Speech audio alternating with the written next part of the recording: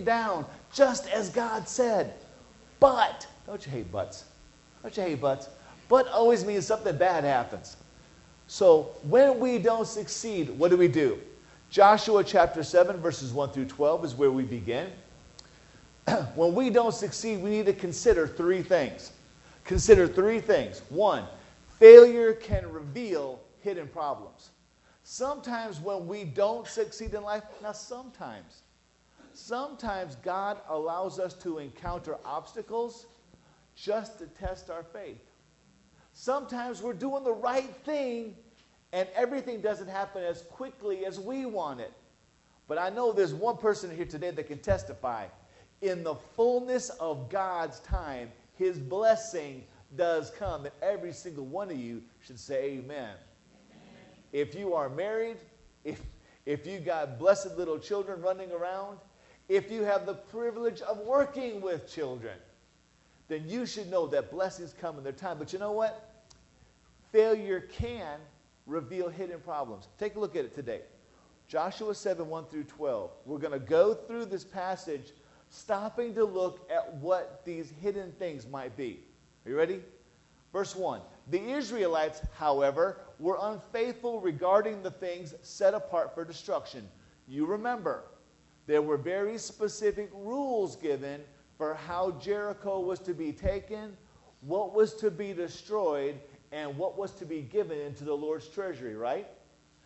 God gave Joshua very specific instructions, what they could and what they could not do. Just remember, when God gives you rules, they are not for you to consider. They are for you to obey. So they were unfaithful regarding the things set apart for destruction. Achan, son of Carmi, son of Zabdi, son of Zerah. Those of you who come on Tuesday nights, you know who Zerah was. You know who his brother Perez was too. If you miss Tuesday nights, then you miss who that is. But the son of Zerah of the tribe of Judah took some of what was set apart, and the Lord's anger burned against the Israelites. Joshua sent men from Jericho to Ai, which is near Beth-aven, east of Bethel, and told them, go up and scout the land. So the men went up and scouted Ai. That word, however, the Israelites, however, that's a terrible word. It's a tragic word. In our lives, we can say, you know what? That guy, he loves the Lord. However, he has an addiction. That person, they love Christ. They read their Bible. They go to church. However, they don't handle certain aspects of their life well. Guess what? The Christian life is not about being 90% faithful. Guys, if you're married to a beautiful woman, as I am, and you're 90% faithful, does that cut it? Only one woman in the whole congregation said no. I am seriously going to pray for you people. Ladies, look at that man you are married to. If he is 90% faithful to you, is that okay? No, it's not okay to be 90% faithful. How about 99% faithful? No. You expect your husband to be 125% faithful. You don't even want him to stray in his thoughts, amen? Doesn't matter what the body does, it's where his brain is. Now, if you got a husband, you know men don't have those. So don't worry about it. It's okay. Here's the thing. They were so good, they took Jericho. However, they were unfaithful in one aspect. And that was enough to bring the Lord's anger. Is that fair? Is it fair for God to expect them to be 100% faithful to Him? Yes, it's fair. Why? He saved them. He protected them. He gave them Jericho. He brought the walls down. He did all the work. All He said is be careful in the things set apart for destruction. You see, sometimes we think the Bible only applies to us 9 times out of 10. There might be some little area in the Scripture where you think, you know what? I believe 9 things out of 10 in the Bible. But this thing over here about God being the creator, I don't know about that. Or this one over here that says, I have to wait for marriage to do certain things. This is a new age. This is a different time. I had a young lady tell me the other day, I'm not going to point her out, that would be mean, and said to me, but Pastor, what's really wrong with homosexuality? What's really wrong with it? I said, God said it's bad. And she's like, no, really, what's wrong with it? I said, God said it's bad. What part of God said it's bad don't you get? If God says don't do it, what do? Don't do it. You don't argue. You don't form a contract. Well, God, I'll take you on 9 things out of 10, but this area over here, I can't accept that. Well, apparently, this guy right here thought the same way. How tragic that they succeeded. However, Achan, son of Carmi, son of Zabdi, son of Zerah, decided that this one rule didn't apply to him. Let's press on, verse 3. After returning to Joshua, they reported to him, don't send all the people, but send about 2,000 or 3,000 men to attack Ai. Now, hang on. Did God tell them that 2,000 was good enough? Did God say you only have to send some people and the rest can take a vacation? God didn't say that. He said take the land. How many trained warriors went across in front of the ark? 40,000 warriors went across in front of the ark. God expects all of his people to be involved all of the time in everything he does. Everybody gets a vacation every year from their job, amen? All of y'all like to stay. Let me guess. All y'all say, you know what? Don't give me a vacation. I want to work 366 days a year. This is leap year, right? I want to work 366. No, don't pay me for my vacation. I don't need the money. Really? That's how you think? Everyone takes a vacation from their job. Nobody takes a vacation from their marriage. Thank you. Thank you. I knew it. See, as soon as Ray gets there, I know the word of God's going to come out of his mouth. There you go. Preach it, Ray. Well, apparently, the spies said, you know what? We are so bad. We're so tough.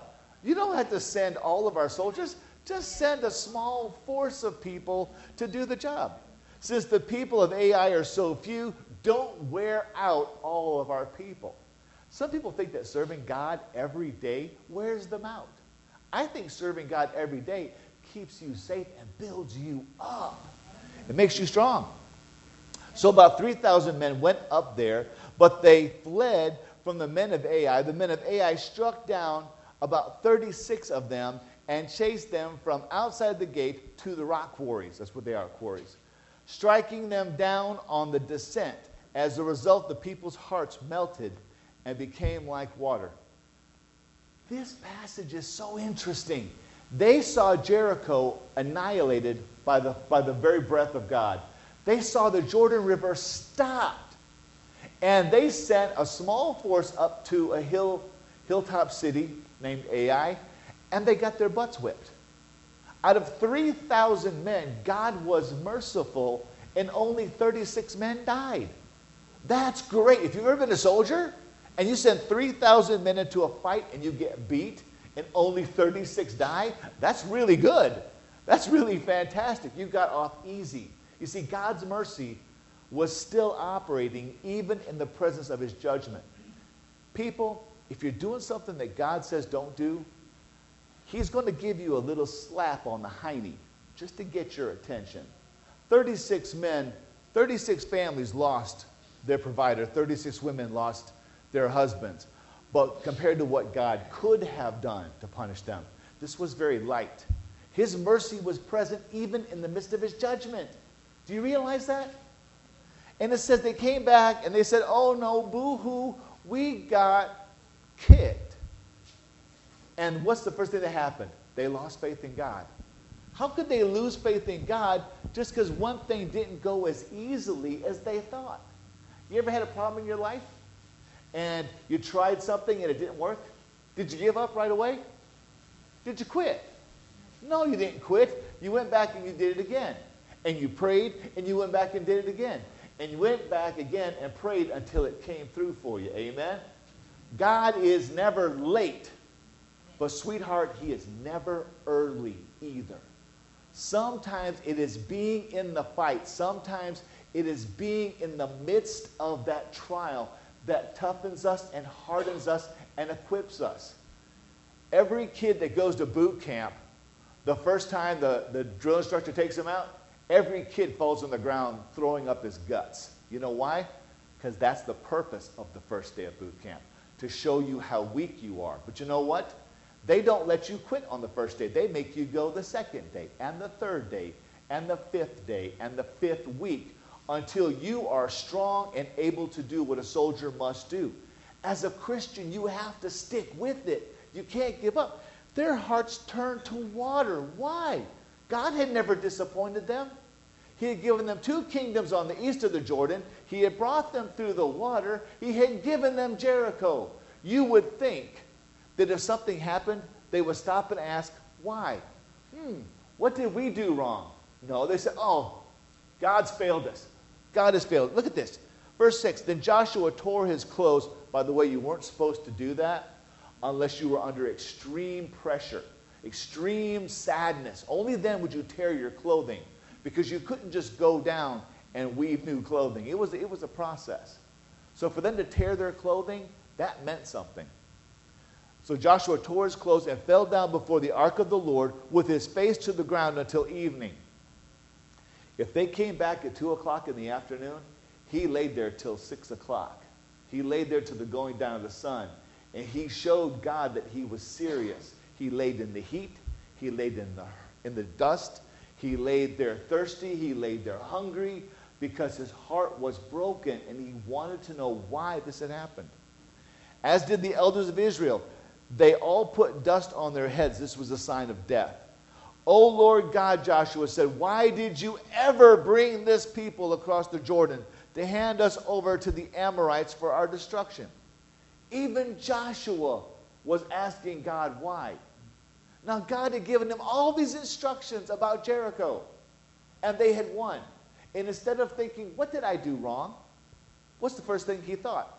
God, what's wrong with you? Why can't you answer our prayers? Why can't you take care of us? Don't we do that sometimes? When life isn't easy, when things go wrong, and we go, Lord, I just got out of a financial situation. Why are you putting me back into one? We act that way even though that shows no faith, no trust in God at all. If only we had been content to remain on the other side of the Jordan. What can I say, Lord, now that Israel has turned its back and run from its enemies? This grief drove him to say some things that we all say when we're in the middle of extreme grief.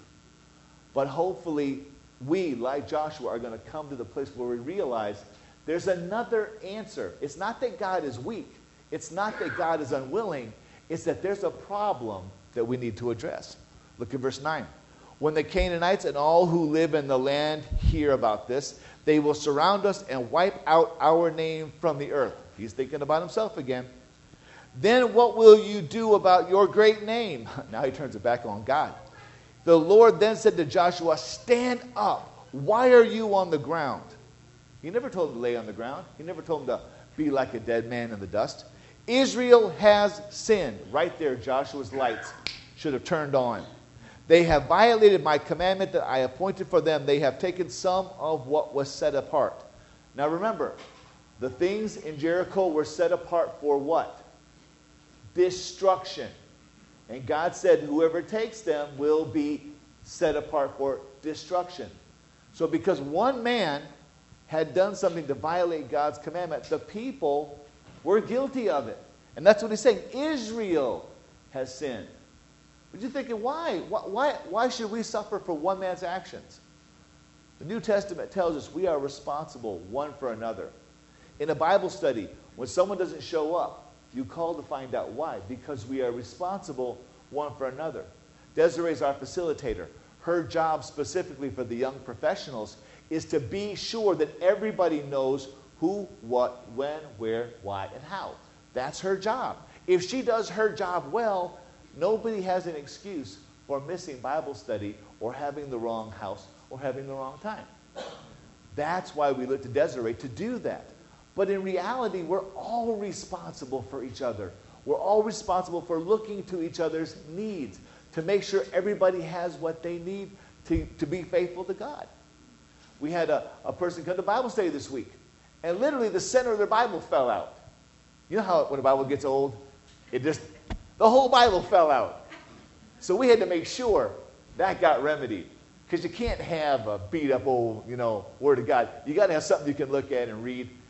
And that's our responsibility as a church, to make sure everybody has the Word in their hands that is usable and readable and serviceable. That's important. If somebody in your Bible study doesn't have a good Bible, get them one. If someone doesn't have a ride to Bible study, go get them and bring them. Be responsible for each other. That's what he's talking about here. It says they have stolen, deceived, and put the things with their own belongings. Now don't forget, there was a second class of items at Jericho, wasn't there? Men, women, children, oxen, all of that was to be destroyed, right? What about the gold and the silver and the other precious things? Where was it to go? Into the Lord's treasury, which one day would be used to build a permanent place for God to live. So in stealing, who were they stealing from? From God. They were stealing what belonged to the Lord. Let's press on, because we already know who did it. We already know what he did. You see, even a little sin is a huge sin. You know why? Galatians 5:9. Do we have Galatians 5:9 up there? There it is. A little leaven leavens the whole lump. All of you bakers know this is true. You don't need much leaven to get bread growing. I watched a whole special this week on the evolution of bread. May sound boring to you, but I thought it was really cool. Because the first leavened bread, the first bread that rose up and had the little air pockets, that was an accident. They laid out some flat bread to dry in the sun, and a little bit of germinal leaven got onto it and interacted with it and caused it to grow up. That's great if you have bread. It's lousy if you have sin in your life. Because even a little sin, a tiny bit of sin, a sin of the thought, a sin of the imagination, a little bit of envy, a little bit of jealousy, a little bit of greed, a little bit of anything else that gets in your head, just like leaven, can affect everything around it. Everything in your brain can be affected by one little sin that you hang on to. Grudges, all those types of things, you need to get rid of those because they're like a leaven that affects your whole brain. That's what happened to Israel. One man's sin affected the entire nation of Israel and caused those men to die. Now verse 12 says this: "This is why the Israelites cannot stand against their enemies. They will turn their backs and run from their enemies because they have been set apart for destruction, just like the things in Jericho. I will no longer be with you unless you remove from you what is set apart." That's the gospel. We are selfish. We are greedy. We desire to come to God on our own terms. We want to live our Christian life the way we want to. I want to take and choose from the Bible what I think is important. You know what? That whole thing there about waiting for marriage, we don't have to do that, do we? That's in the old days. That's not how people live today. Or you know what? What's wrong with living together before you get married? Are we just testing the waters? Guess what? I did a survey once when I was still in college. 89% of people who live together get married, but not to each other. 9 out of 10 couples who live together don't marry each other. They marry somebody else. So apparently the trying out process doesn't work. It's kind of a failure. But God could have told you that ahead of time if you would have listened, right? That's the whole part of it. We think we have this wisdom, and we think we glean from our teachers and from our culture. I caution you people, be careful what you let be on your televisions in front of your children. Your children will learn from your television faster than they learn from you. I went to a lady's house once. This was a long time ago. And she was having trouble with her daughter. Her daughter was young and acting a little strange. And went there, and they had MTV on. And that was some nasty music, and that was some nasty videos. And I'm like, you let your daughter watch that? She sits there all day long and watches it. And I'm like, That's it. I already know the problem. She didn't want to hear that. You know what? Too bad. That was the problem. What you set before your children's eyes is like leaven to their brain. It will affect them. It can't not affect them. They will be changed by what they see and hear and experience. So you have to remove from you those things that God says are wrong in order for that peace and that security to come back. But let's press on. Joshua 7, 13 through 18. Okay, so failure can do this. Failure can reveal hidden problems. When they failed, Joshua and the elders got on their face. They saw what was wrong because God revealed that there was sin in the camp. Now in Joshua 7, 13 through 18, failure must cause us to re-examine our lives. If you are experiencing difficulty or failures or setbacks, it does not mean that you're in sin. Okay? Don't misunderstand me. It does not mean every time that you have sin in your life. But when something's not going right, when you don't have peace, when you can't sleep at night, when you're constantly worried or you're anxious, you need to examine your life and see if there is a sin. By the way, I hate to tell you this because I'm a habitual worrier. Worry is sin. Do you know why worry is sin? Because we worry because we don't believe God can take care of the problem. Therefore, worry is unbelief. And unbelief is a sin. It's a sin that many of us struggle with.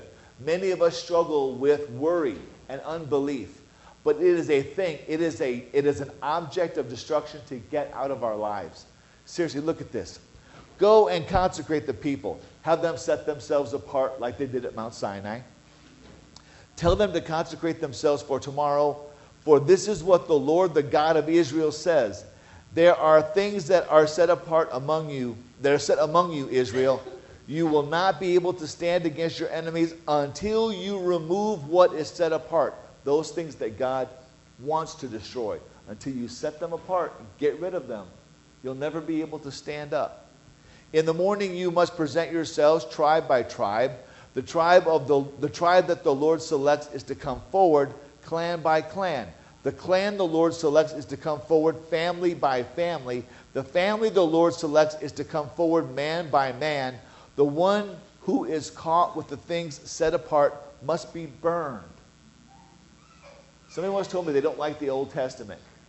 The Old Testament reflects the seriousness of sin. Sin is not a light issue. It is life and death. The one who is caught with the things set apart must be burned, along with everything he has, because he has violated the Lord's covenant and committed an outrage in Israel. If we're to confess, if we're to consecrate, if we're to get straight with the Lord, we have to go through that process. Now for Israel, they were going to present the families one by one and narrow it down until they had the person responsible. In our lives, we need to be examining our motives. We need to look at why do we do what we do. Look at our feelings, look at our emotions, look at our worries, our anxiety, and see if those things are offensive to the Lord. We need to narrow them down until we know what is not pleasing and then get rid of it. That's not an easy process. You have to be honest with yourself and honest with the Word. Because most of us have little closets in our house, our real house. Ladies, all of you have a junk closet. And whenever company comes, you shove everything into the junk closet. I mean laundry, dirty dishes, small children. You put everything in the closet. That's where the phrase coming out of the closet came from. You hide everything in the closet until your company leaves because you don't want them to know that you're just like them. You want them to think that you've got it under control. We do the same thing in church. We stuff everything emotionally into the closet. We come into church and we sing our songs and we raise our hands and we say amen. We have lunch and then we go home and we unpack all of the emotional trash that's in the closet. And our life is no better and no stronger than it was before. Because getting rid of that stuff is a hard process. It really is. 1 John 1:9, if we confess our sins, he is faithful and just to forgive us our sins and cleanse us from all unrighteousness. That is my all-time favorite verse, I think, outside of John 3, 16, 17, and 18. That's my favorite because that's our hope. Our hope is no matter how badly messed up our life is, God is willing in his mercy to forgive us and cleanse us. You know what the word confess means, by the way, guys? The word confess doesn't mean to say something that no one knows. The word confess literally means, in the Greek, to agree with the judgment against you. God knows you're guilty. God says you are guilty. And you say, yes, Lord, I am guilty. I am guilty. I have done this. You agree with the sentence. Then God can wipe away the judgment. He can forgive you. He can cleanse you. But you must admit to it first. Every addict has to say, hi, my name's Richard, and I'm a cleanaholic, whatever it is. That's not true. It ain't going to happen. Anyways, but you have to be able to confess that sin before you can deal with it and get rid of it. Look at verse 16. Joshua got up early the next morning. He had Israel come forward tribe by tribe, and the tribe of Judah was selected. He had the clans of Judah come forward, and the Zaharite clan was selected. Then the Zaharite clans came forward by heads of family, and Zabdi was selected. You know they had to be sweating now, right? Because I mean, Achan's sitting there. He knows what he did. He knows he's got the goods. And he sees the finger of God coming right at him. He had the Zabdi family come forward, man by man. Achan, son of Carmi, son of Zabdi, son of Zerah, of the tribe of Judah, was selected. My thing is this. Once it got down to the tribe of Judah, I would have been crying like a baby. I would have said, no, stop, please, it's me, don't go any further. How this brother stood there and let it come right down to him, there had to be some hardness of heart there. I mean, this is an interesting one because most of us think that what happens in our heads is never going to get found out. It's not true. I guarantee what happens up here will find its way down here. And once it's down here, everybody will know. Actually, it goes from here to there. So it goes from your head to your heart and out your mouth. That's why in Numbers 32 it says this, but if you will not do so, speaking of do those things which are right in the Lord's sight, you have sinned against the Lord, and be sure your sin will find you out. It is the truth. When you sin, be sure your sin will come out. Just like it did right here with Achan. Achan thought, maybe it's not going to come to me. But it always comes down to us because God sees everything in us. Even when we lock it in a little closet. Even when we are the best fakes in the world, we look like we have it together. God sees our hidden sin, our hidden faults. See, your sin will catch up with you. It will, sooner or later. Deal with it now or deal with it later. You're going to have to deal with it. And that's the most terrifying thing right there. He was selected. The punishment came right down to him. If God were standing here today, and he is, because where 2 or 3 are gathered together in his name, where is he? There I am in the midst of them. So if God is here right now, and God is speaking to your spirit, and God is trying to show you what's happening in your life, where your hidden things are, where your things set apart for destruction are, what would he be saying to you? What would he be identifying in each of us? Because really, when you hear the word of God, there should be something in you that says, you know what? That is talking about my anger. That is talking about my frustration at work. That is talking about my resentment for that guy who got the job that I should have gotten. He's talking about my lack of faith in what God can provide, whether that be a job or a husband or whatever. God sees and knows. This is a beautiful, beautiful time to deal with whatever has been holding you back in your life. You might be sitting there right now thinking, you know what? This is such a load of garbage. I don't believe a word he's saying. You know what? You don't have to believe me. You really don't. Because I didn't write it. But you're one day going to have to face the one who did write it.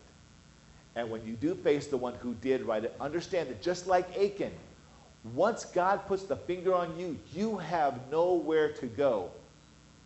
I often wonder what would have happened if Achan had come forward immediately. When it says consecrate yourselves, clean yourselves up, I wonder what would have happened to Achan if at that moment he had come forward to Joshua and said, Joshua, I have done a terrible thing. Look at what I have done. I wonder if there would have been restoration for him. We don't know because he didn't do it. He didn't come forward. He didn't do anything about it until it was too late. But Joshua 7:19 through 26 finishes up. Failure should refocus us on following Christ. If you have failed because of some hidden sin, anger, jealousy, envy, strife, whatever it is, if you have experienced failure in your life, in your marriage, in your parenting, in your friendships, whatever, you've re-examined them through the eyes of Christ. You know what that thing is. Now, you should refocus on the following, being faithful. Look at verse 19. So Joshua said to Achan, my son, give glory to the Lord, the God of Israel, and make a confession to him. Very first thing he says, he didn't say, oh, you dirty, rotten sinner. He didn't say that. He says, you know what? Give God glory. Confess what you've done. Agree with his judgment. That's 1 John 1:9 all over again. Confess the sin. Agree that you're guilty. I urge you, tell me what you have done. Don't hide anything from me. Because you can't hide it. When the Lord's finger is on you, you can't hide anything. Achan replied to Joshua, it is true. I have sinned against the Lord, the God of Israel. This is what I did. When I saw among the spoils a beautiful cloak of Babylon. This is how you know Achan had clothing issues. Because normally guys in the middle of war would not stop and look at a dress. I mean, come on. So Achan had issues. Probably he thought, you know, my wife would look really good in that if I just brought that home. She would forgive me for being a lousy husband. When I saw among the spoils a beautiful cloak from Babylon, 200 silver shekels, and a bar of gold weighing 50 shekels. That's 1.5 pounds of gold. Imagine what 1.5 pounds of gold could buy you today. Wouldn't that be amazing? Wow. He says, I coveted them. You know what the word covet means? The word covet means to take delight in something. To take delight in it. That's why it says don't covet your neighbor's wife. Don't take a delight in something that doesn't belong to you. It may start out as delighting in somebody or something, coveting a neighbor's position, a neighbor's car, his house, his boat, whatever he has. Don't take a delight in those things that are not yours. Interestingly enough, the psalmist says this, delight yourself in the wife of your youth. Gentlemen, find your delight not in the internet, not in the fantasy of Sports Illustrated swimsuit editions. Find your delight in your own wife that God has given to you. And ladies, you better say something. Amen. Because that's what happens. That's what destroys marriages. We delight in things that are not ours, that we can't have. And when you delight in something, I mean, guys, come on, we're as bad as our wives. Our wives go to the altar of lust, which is, you know, a Coach or other places, and they see things and they drool, and their hearts are consumed with coveting, and they, you know, seek out to possess it. We're just as bad, guys. We have those things that we want, and we think about it, and we think about it, and we go down to the gun store and we get it, or we go down to the car lot and we trade in our useful old beater that still runs, and we get a big fancy shiny car that we can't possibly afford. Not that I'm talking about me, but there we go. We've all been caught delighting in things that are not ours. And that's what he says. He says, I coveted them. I took a delight in them because they were beautiful. They could make me rich. They could make me look extravagant. That was his mistake. He thought with his eyes and not with the soul of faith. So he said that. He says, I coveted them. I took them. You can see for yourself, they are concealed in the ground inside my tent with the money under the cloak. So Joshua sent messengers who ran to the tent, and there was the cloak concealed in his tent and the money underneath. What a terrible thing. All this time, God said, consecrate yourselves, for tomorrow I will judge you. What must it be like to go home and sleep inches from this thing that you know has brought death to your countrymen.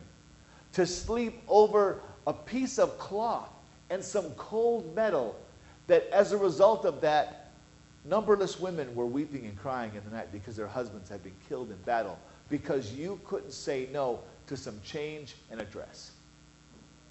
That must have been a horrible night for Achan. Yet he did nothing about it.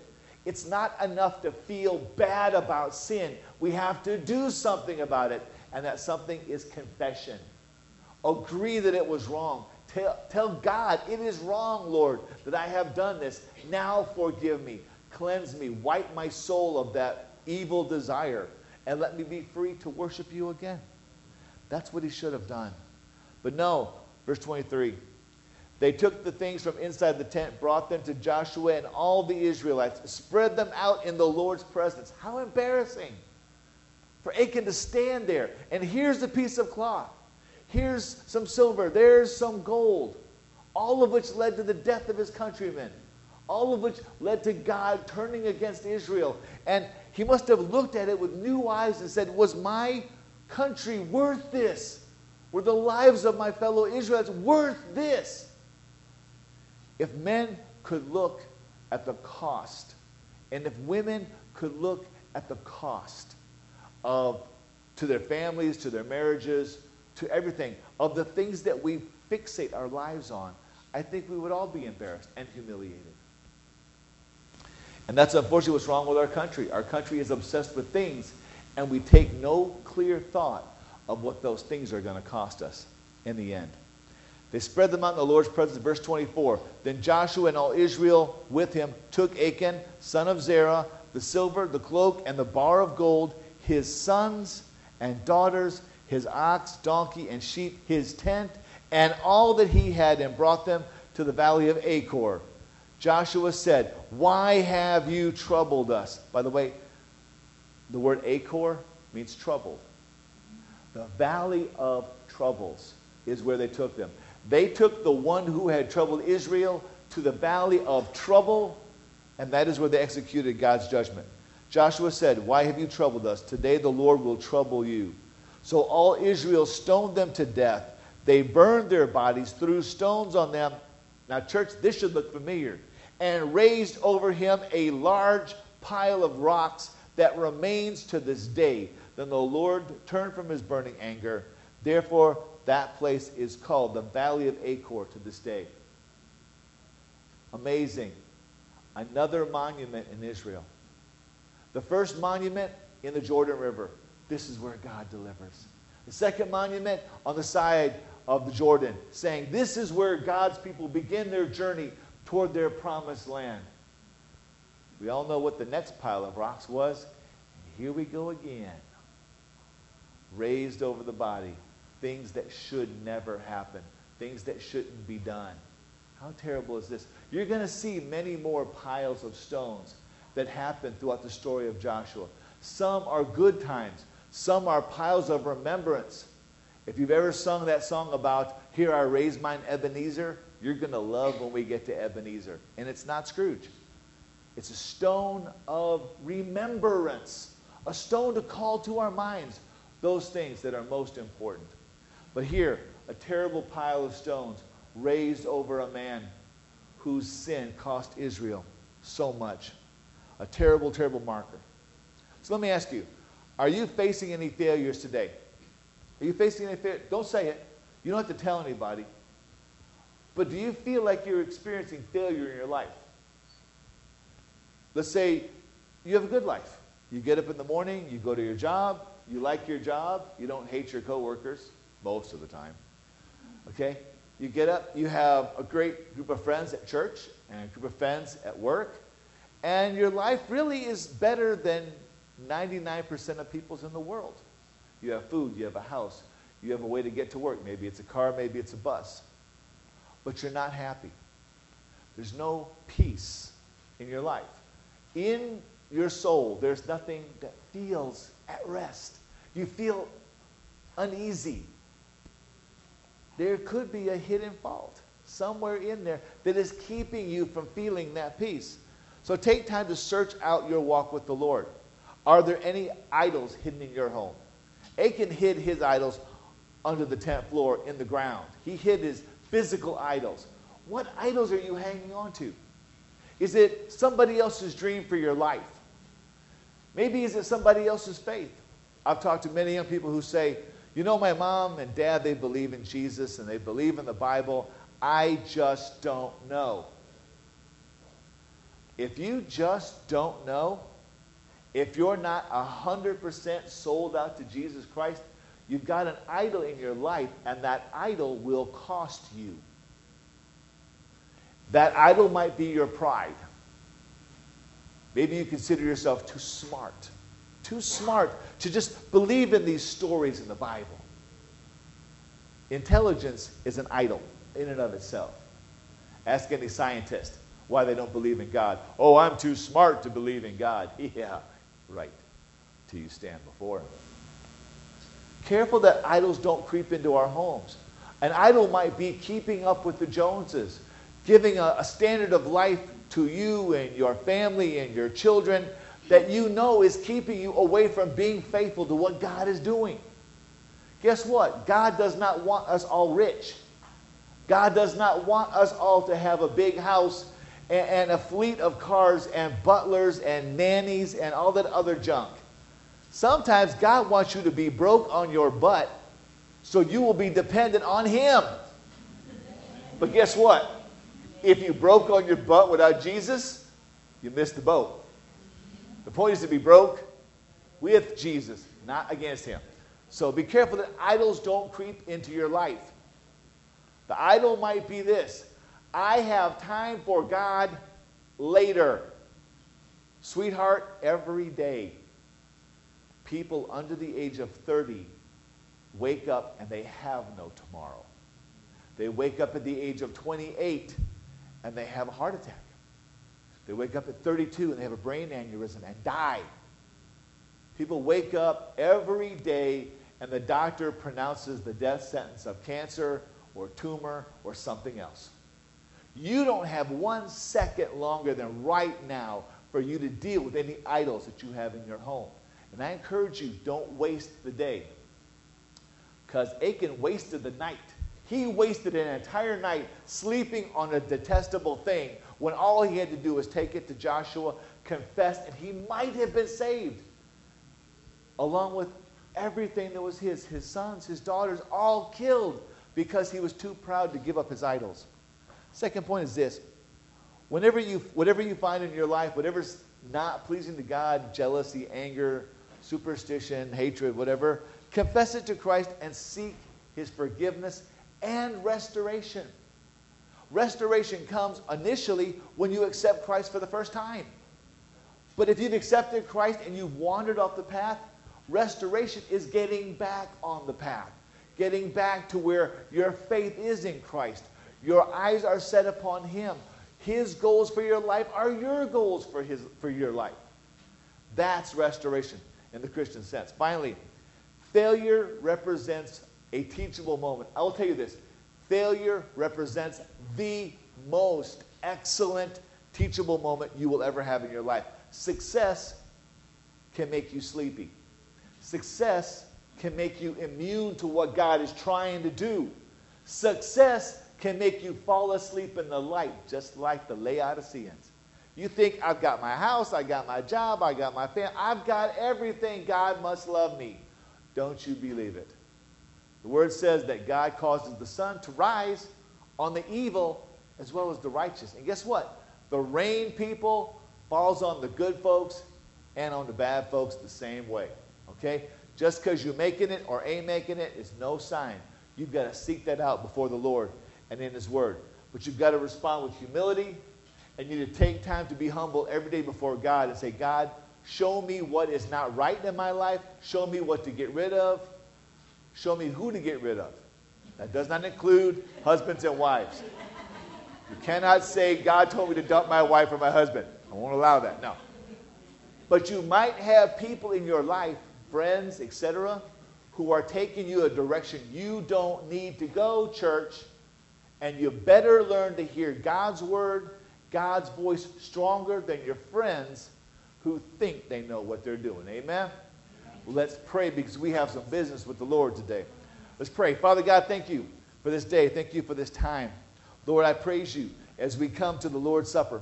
Father, I thank you that this is a remembrance that you have started a relationship with us. Father, you have started a walk with us through our faith in Jesus Christ, that you will continue. Father, even when we are faithless, you are faithful. Father God, even when we let sin and things creep into our lives, Father God, you are holding us in the palm of your hands, and you are not going to let us go. Lord, I just pray that as we come to this celebration, that we remember the blood that was shed, the body that was broken, and in response, Father, we have eternal life and a healing of our soul that could only come through your Son. Father, this we pray in Jesus' name. Amen. Worship team plays softly. Call my ushers forward. Paul said, I delivered to you of first importance, most importance, what was delivered to me, that on the night Christ was betrayed, he took bread and he broke it. And in breaking that bread, he said, my body is going to be broken for you. And then he took the cup and he said, this is the new covenant made in my blood. If you are a believer, if you have accepted Christ, if you are walking after him, then take this, join with us as we celebrate what he has done and what he continues to do. So our ushers will come around now and make this available to you.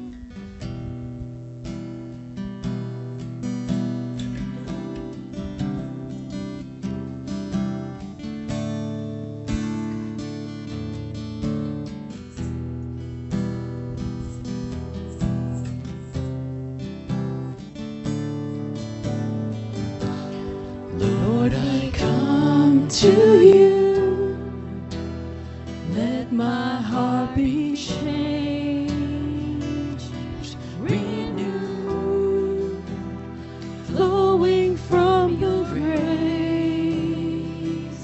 that I found in you.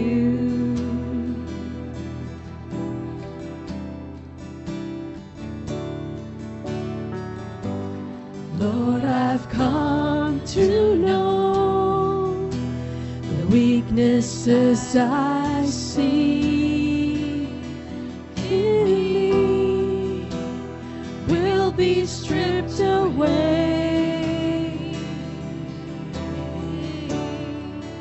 by the power of your love.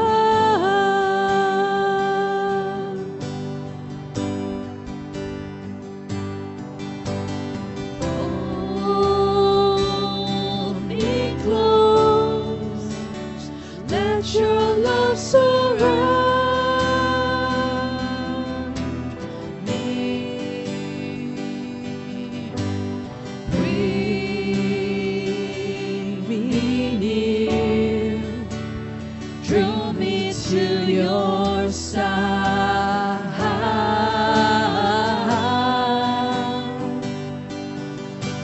and as I wait, like the